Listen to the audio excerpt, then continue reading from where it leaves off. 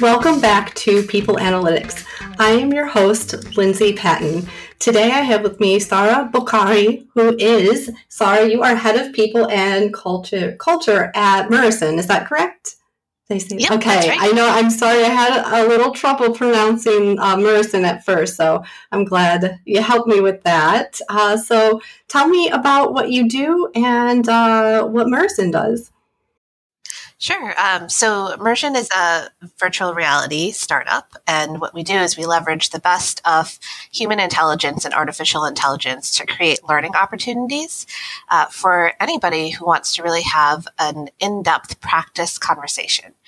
So you can think about that as being anything from like a high stakes conversation around, I want to have a promotion, or it can be something that's like giving somebody difficult news, or it can be teachers who are thinking about how do I deliver this content to my students. So what it really does is it immerses our learners in an environment where they're able to practice and have multiple at-bats at trying to get a conversation correct while still being in a safe environment. My role here at Mursion is as our head of people and culture. So what I do is actually support all the amazing people who are behind the technology, who are, supporting all of our learners in order to be able to do their simulations. That is awesome. And I apologize that my dog just burst through the office door. No problem. This is our new world of work. It really is. I thought I had shut it, but no, he told me I did not. So I want to talk about the opportunity that you give people to have these conversations in a safe space. That's incredible. Yeah, absolutely. So what we really do is we want to think about what are the most common sorts of interactions that different people in the workforce will have.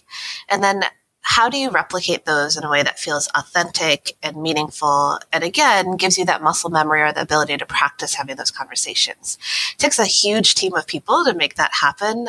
Everybody from working with different clients to the people who are building the technology, of course, the people who build the art, and then our simulation specialists who are our staff who actually deliver the simulations. They're the voices behind the avatars, as well as bringing to life sort of the facial expressions and the emotions or the body language, because communication doesn't just happen verbally, it happens visually as well. And so we look to create both sides of that equation when our learners step into a simulation. That's really awesome. So having that people-centered mission within, your company's culture, does that kind of set the tone for you as someone in the people space? Yeah, absolutely. So our whole purpose is to enhance human interactions. And so when you think about doing that externally, you've also got to figure out how to do that internally. So as a head of people and culture, a lot of what I think about or I try to focus on is what's going to help people to have stronger relationships here at work, so that even when we're working virtually, that we can rely on each other. And even if you've never met your coworker, you have a strong sense of trust with them. Here on the people and culture side as well, we lean a lot into looking at data or really listening to what it is that our people are saying. So that way we can pivot to their needs, because, when you have a semi-large workforce, it's difficult to always know what's best for everybody. So the data really does a lot of the talking for us and helps point us in the right direction. Yeah. So let's talk about data in the people space. I know that is one topic that gets you excited. So what excites you most about using data in your role? I think it's just that it gives you a different sort of an insight, and it helps you to really feel more confident that you have a pulse of the organization. It's really funny, actually. My daughter, who's 4 years old, a couple of days ago was swinging around in her booster seat in the car. And I kept saying to her, you have to listen. You have to sit up straight. You have to listen. And she said to me, Mama, I don't want to listen. I want to be heard. I was like, oh my gosh, that is a people and culture lesson right there for a 4-year-old. And to me, it really says, it really kind of explains why data is so important, because it's a way for people to be heard and for their thoughts to be captured. So whether it's running engagement surveys or doing stay interviews or just even having one-on-one check-ins, all of that is data, and all of it can be collected to kind of give you a more comprehensive picture of what is it that people want to be heard about, or what is it that they care about that brings them back to work day after day. Yeah. And I mean, your daughter is just a reminder for what we all want, really. We just want to be heard. And Yep, yeah. absolutely. So how do you hear, the people in your space?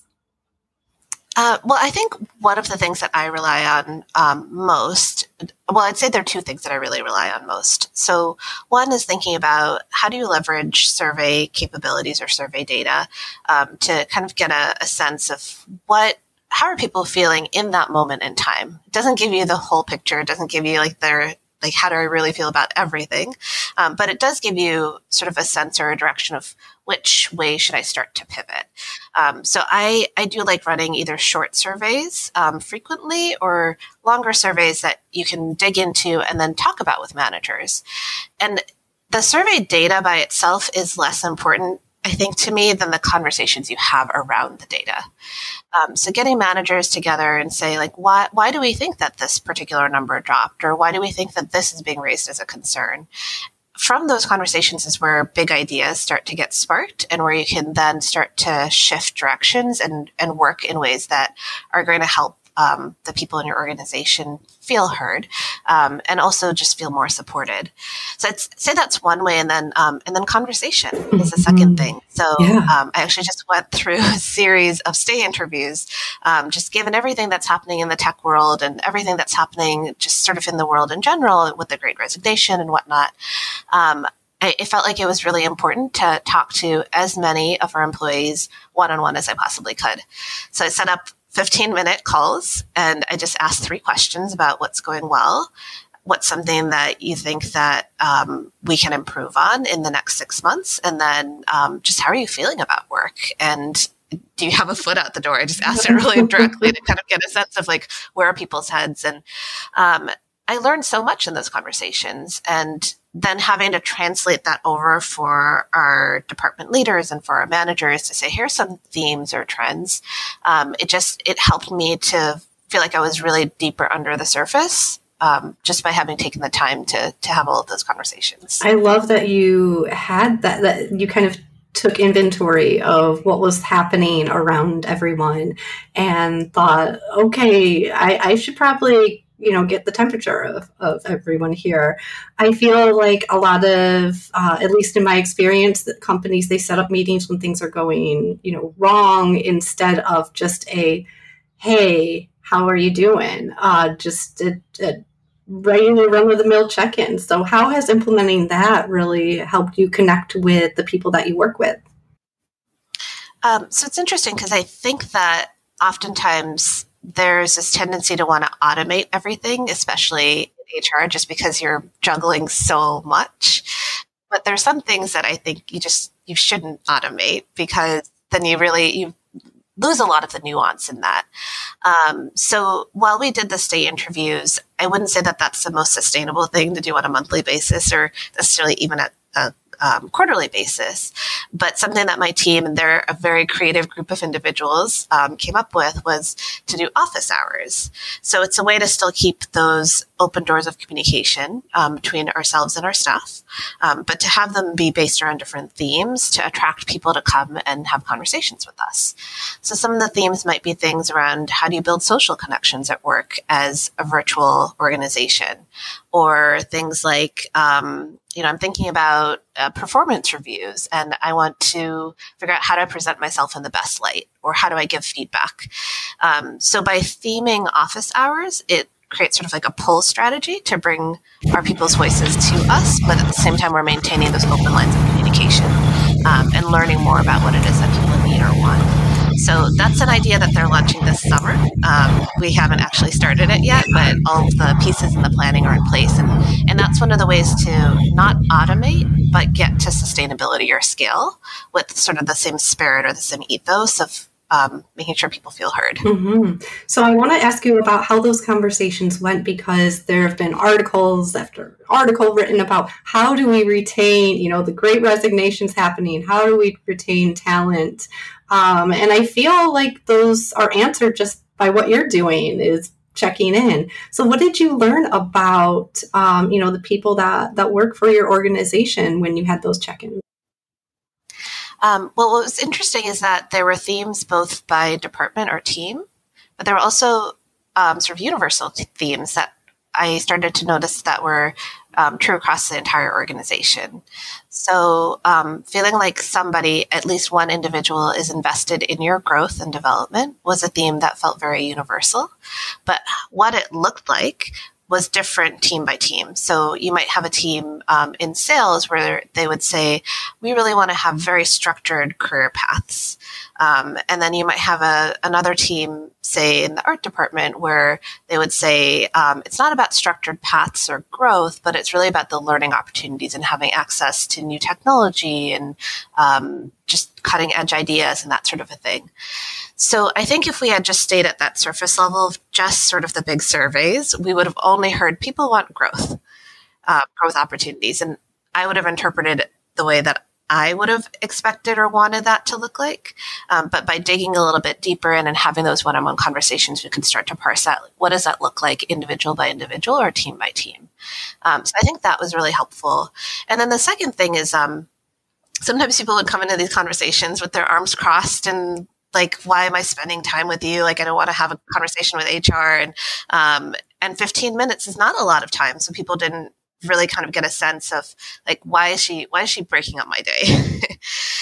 But by the end of the conversation, so many people said, oh, well, thank you. Like, I didn't even realize I had those thoughts. Or thank you for just taking a little bit of time to open the line of communication.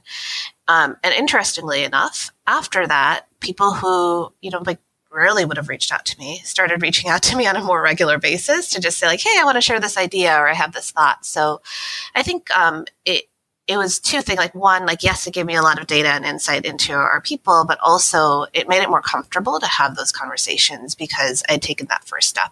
So others were willing to take a step back towards me as well. That's really, really awesome to hear. I mean, especially, you mentioned the arms crossed, attitude and how that, once someone has a voice, or has someone to listen to them, it's amazing what can change.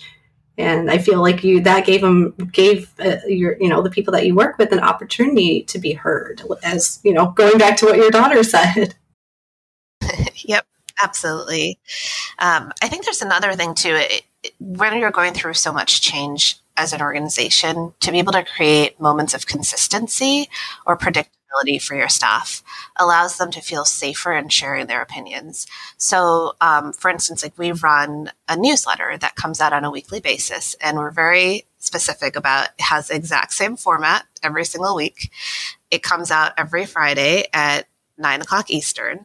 And it's predictable. Even if there's not a lot to say, even if it's a really sort of thin newsletter for that week, it creates that sense of constancy for our staff. And so similarly, in thinking about like, how are you, so that's like a push sort of communication, right? Like we're pushing it out to our staff. But in thinking about like, how do you pull information or how do you pull data from staff?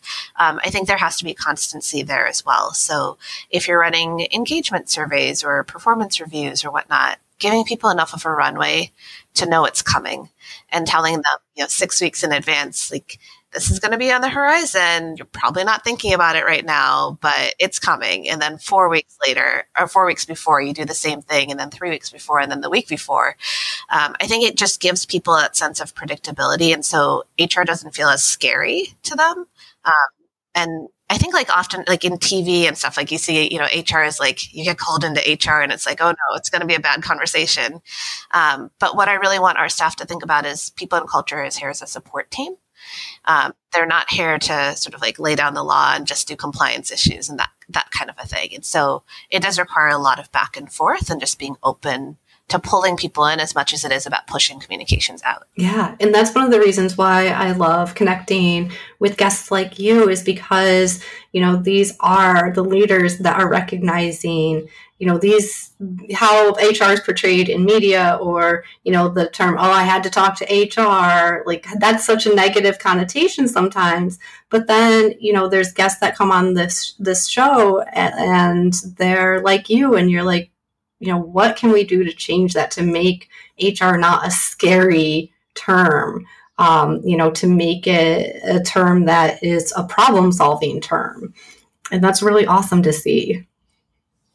Absolutely. And I think also then taking those insights that we gather as a people and culture team and sharing them out is another thing that makes it feel less scary for people. So for instance, like if you run an engagement survey or a DE&I survey or something like that, taking a pause and just sharing that with different teams, whether it's at the leadership level, or for us, we did a great debrief of our survey that we did around inclusion and inclusive practices with our hourly staff members, really helping them to understand, like, why was the survey asking the questions that it did? What did we learn from it? And then how does that influence the work that we do with them? And that was important to me to do that sort of a debrief, because with our hourly staff members, their connection or their their connection to the organization just feels different than if you're a salaried full-time staff member. It may not be your primary focus. And so ensuring that we continue to hear from them, that was an important goal of mine. And therefore sharing the data with them and being transparent about it was important, because in my mind, at least, it means that they're going to be more likely to complete those sorts of initiatives or those sorts of surveys in the future, because they know it just doesn't go into a black hole somewhere. So I think that transparency piece is also really important, and thinking about who do you share data with and why and how, so that it feels actionable and it feels valuable beyond just your immediate team. Yeah, and I think that transparency is important in HR too, because I feel like, again, the term, the department, it has a lot of mystery behind it. And, that tendency to go to a negative connotation of, oh, I'm going to get in trouble, or they're plotting against me. It's not, I think that has a lot to do with that kind of secrecy. But being transparent, it tells people what you're working on and how it's bettering.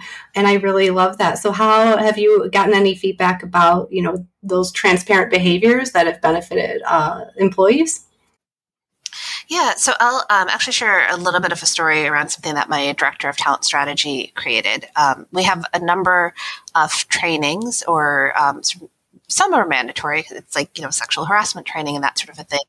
And then others are designed internally by us. So we have a training that we require all of our staff to go through that's focused on diversity, equity, inclusion, and belonging. And it needs to be completed in the first 6 months of an employee's tenure here at Mursion.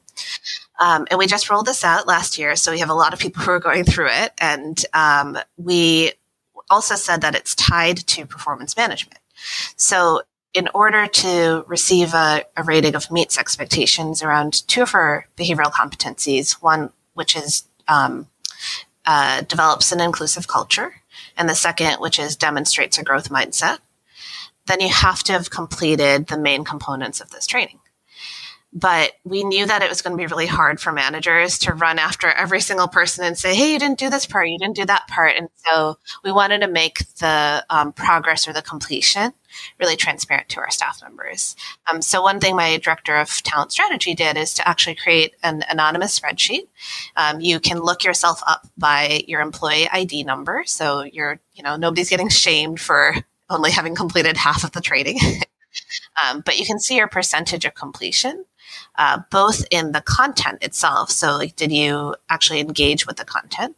But then also we require our staff to go through a Mursion simulation to practice the learning content. And the simulation is designed around an employee who in a meeting makes sort of a gaffe and says something that's derogatory around disability. And so in the simulation, you step into the simulation and there's another coworker who's just kind of feeling a little bit put up by it, and they have a personal connection to it. And so as the learner, as the Mursion employee, now you have to navigate, how do I rebuild that relationship? One, how do I take accountability for what I said? And then again, how do I rebuild that relationship? And it builds on the ideas of learning that people got through videos or articles or that sort of a thing, and now translates it over into application, which we hope then leads to behavioral change, which, like from the research that we've done, we've shown that multiple at-bats in immersion simulation does lead to behavioral change. And so we wanted to create that opportunity for our staff as well. That is so awesome. And I just wish everyone had an opportunity to go through a simulation or training that, gets to the emotion of why certain things hurt or why certain things in the workplace are not okay. And I feel like that gets to really the human element of it. Yeah, absolutely. And one of the things I think that's really powerful about our simulations is that they are adaptive to the learner. So it's not like a video game where it's like you have a limited number of choices. If I say X, like there are only like 5 responses that could potentially be given. Because we have humans who are actually in the loop, as we call them, or behind the technology, who are, being the voices of the avatars, they're responding to you in real time based on the context of what you said. And so it feels much more authentic and it really pulls you more deeply in. And then you feel more prepared for when you have to have those conversations yourself because you've gone through something that felt really realistic. Yeah, which is, the whole, value and mission of Mursion, correct? Just preparing and gaining confidence. Yep. Absolutely. Exactly. That's really cool. And that's something, I teach business communications, and a lot of the class is me just telling the students, don't worry about grades because this is where you get to screw up before you get into your career. I totally understand the importance of having that safe space and those practice runs, because you don't get practice runs, when you're out there. No, for sure. You don't. Or if you have a practice run, it's a really rare sort of a thing where somebody's like given you a lot of grace and been like, maybe you should have said it this way instead. Right. But it's hard to find those sorts of opportunities. Yeah. So let's talk about, the values and mission of Mursion and why that it's so important to determine that culture and, just live out that culture and values. Yeah, absolutely. So I say this to my team all the time. I say this to everybody all the time, that if you don't know the rules of the game, you can't win. And so going back to that idea of transparency, we have to be really transparent with our staff around what is it we value, what does it look like in the workplace, and then how does that impact you, or how does that impact how you show up at work? So in order to get to that, about 2 years ago, actually a little bit more than 2 years ago, I led an initiative here at Mursion to actually define our values. And we involved literally every member of the organization. At the time, we were much smaller. We were less than 75 people. But we iterated and reiterated and reiterated on that set of values to make sure that they were both indicative or descriptive of who we are as an organization, but also felt aspirational. So we didn't want to say like, here's a low bar. These are things that yep, everybody does in any company. We wanted to set a high bar for ourselves and say that this is descriptive of who we are, but it also provides a North Star around how we engage with each other. So for instance, one of my favorite values is that we lead with curiosity. So it's really focused around the idea of, not everybody's going to have all the answers. It's important to engage in dialogue, to ask curious questions, whether you are a manager or an independent contributor, whether you're the CEO or your very first job as an intern. It doesn't matter. Leading with curiosity is still a valuable skill and something that should be ingrained in everything we do. So that was our first step, was really just defining what are those values and who, what is true about who we are. And then the second step was to translate those then into behaviors. And so what we did is we took the Mursion values and we translated them into performance competencies. So now we're giving a really clear indicator to our employees around how is your performance actually evaluated or measured, and then how are you coached forward to get stronger and stronger in whatever those performance behaviors are. So each of our 4 values is ingrained into each of our 5 performance competencies. And so it's a way to just say, here's how we're transparently bringing those to life for each of our employees. And hopefully it's also the way that we give feedback, right? Because then we can start to use the language of the values to give feedback and say, one of our values is the courage to be human. So if there is, say, a staff member who is being really inflexible and say, I don't want to hear that idea, or I don't want to give this person the space to really be able to try something new. for somebody giving feedback, you can kind of lean into that and say, well, what would it take to be more courageous and more human in this moment? Like, what would that look like? What are the downfalls of not letting the staff member try something totally new? And how is not letting them try that not being indicative of our value of the courage to be human? And so it gives you just sort of like a framework to be able to have those conversations. Yeah, that is a great way to look at any situation, because we get wrapped up in our own heads and experience, and we think we can see how something's going to go, and we just sometimes have to be have the courage to be more human. Yep, absolutely. That's really wonderful. And I can see, like the way that you set up the values, there's such structure to it so that you can, carry them out in your day to day. And so how did structure help you establish, that day to day carrying out with those values? So I'd say, I think one thing was just saying that the value, like just being dedicated to the idea that the values are not meant to just live on a wall somewhere or in like your orientation handbook. The values are meant to be lived, and they're meant to shed a light on what it means to work at Mursion. I think sometimes people will talk about, like everybody should be able to be successful in any environment, in any workplace. And that's just a little bit unrealistic, right? But if you tell people that here's what it takes to be successful in this specific environment, then they're more apt to be successful there. It's sort of like, I think about so I was a soccer player growing up, and I loved playing soccer. It was a sport I was good at. But if you put me on a baseball field, I would probably fail. I would be flailing at the ball, couldn't catch a thing. And so I couldn't be as successful in that environment unless I had proper coaching. I knew all the rules of the game. I had time to practice and so on. Right. So some people might have an aptitude for a particular sport or a particular role or a particular organization. But they're never going to be successful there if you haven't really, again, pulled back that curtain and said, here are the rules of the game. Here's how you're going to be successful here. And so having the structure then of translating the values into performance competencies and then naming specific behaviors that are demonstrated when you're enacting that particular performance competency was the structure that we needed in order to create that sense of transparency for our staff. And then obviously also just running it regularly, right? So like running a performance management system or a cycle twice a year, being really clear with people about what does it entail. We create a self-reflection in the cycle as well. So it's not just like a one-way street, but the staff member can say, here's how I experienced the last 2 quarters. And then there's also a 360 component, so you can get peer feedback, upward feedback, and then the manager pulls all of that together and then writes their evaluation.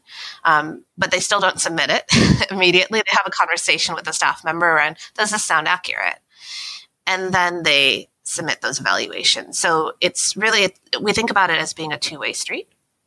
And that's one of the things that helps, again, make those values feel really palpable or alive, because it's not just somebody saying like, you got a 1 on this or you got a 5 on that. It's a conversation. So we're like developing more fluency in those values themselves. And me being a career journalist, I'm seeing, the way you're doing things, it's as of writing a feature about a person. You want to look for other sources to tell you, oh, what's this person's character like? You want to research into, what they've done. You're painting an entire picture of who this worker is. And that's really, really great how you're pulling from every resource available that, to paint this picture. Yeah, absolutely. And I think also hearing you say that it's not just about one moment in time that we're trying to pull that snapshot from. It's really thinking about, over the course of around 6 months of performance. So one of the things that we also ask our staff to do is to give ongoing feedback. So it's not an event that just happens at the end of a performance cycle, but it should be happening on a weekly basis, again, through those one-on-one meetings or through the different tools that we use for giving and receiving feedback. Not everybody always engages in that because it's sometimes hard to remember, to put it into writing, but it is always a helpful tool when you can look back and say, oh, like 4 months ago, this is where you were. This felt like a struggle, but look at where you are today. Or vice versa, like this was a struggle 4 months ago, it still is. So let's figure out what the right tools or the right coaching will be in order for it not to be a struggle another 4 months from now. Yeah. And having those touch points available at any time, and just, that feedback just ongoing is so important.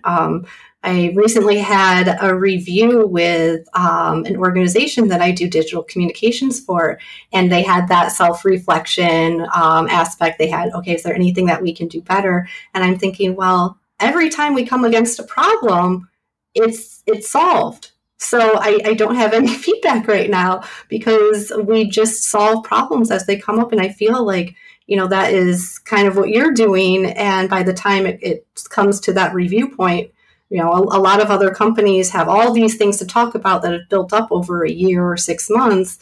And you've been touching base. So it's just, okay, well, let's check back in on this thing you talked about, 2 months ago. And it just seems so much smoother that way. It does. And I'll also say again, like we're not doing these things perfectly. So that's kind of the ideal that we want to get to for every single staff member. So that's actually, I think, the next nut that I want to crack is then how do you support your managers in really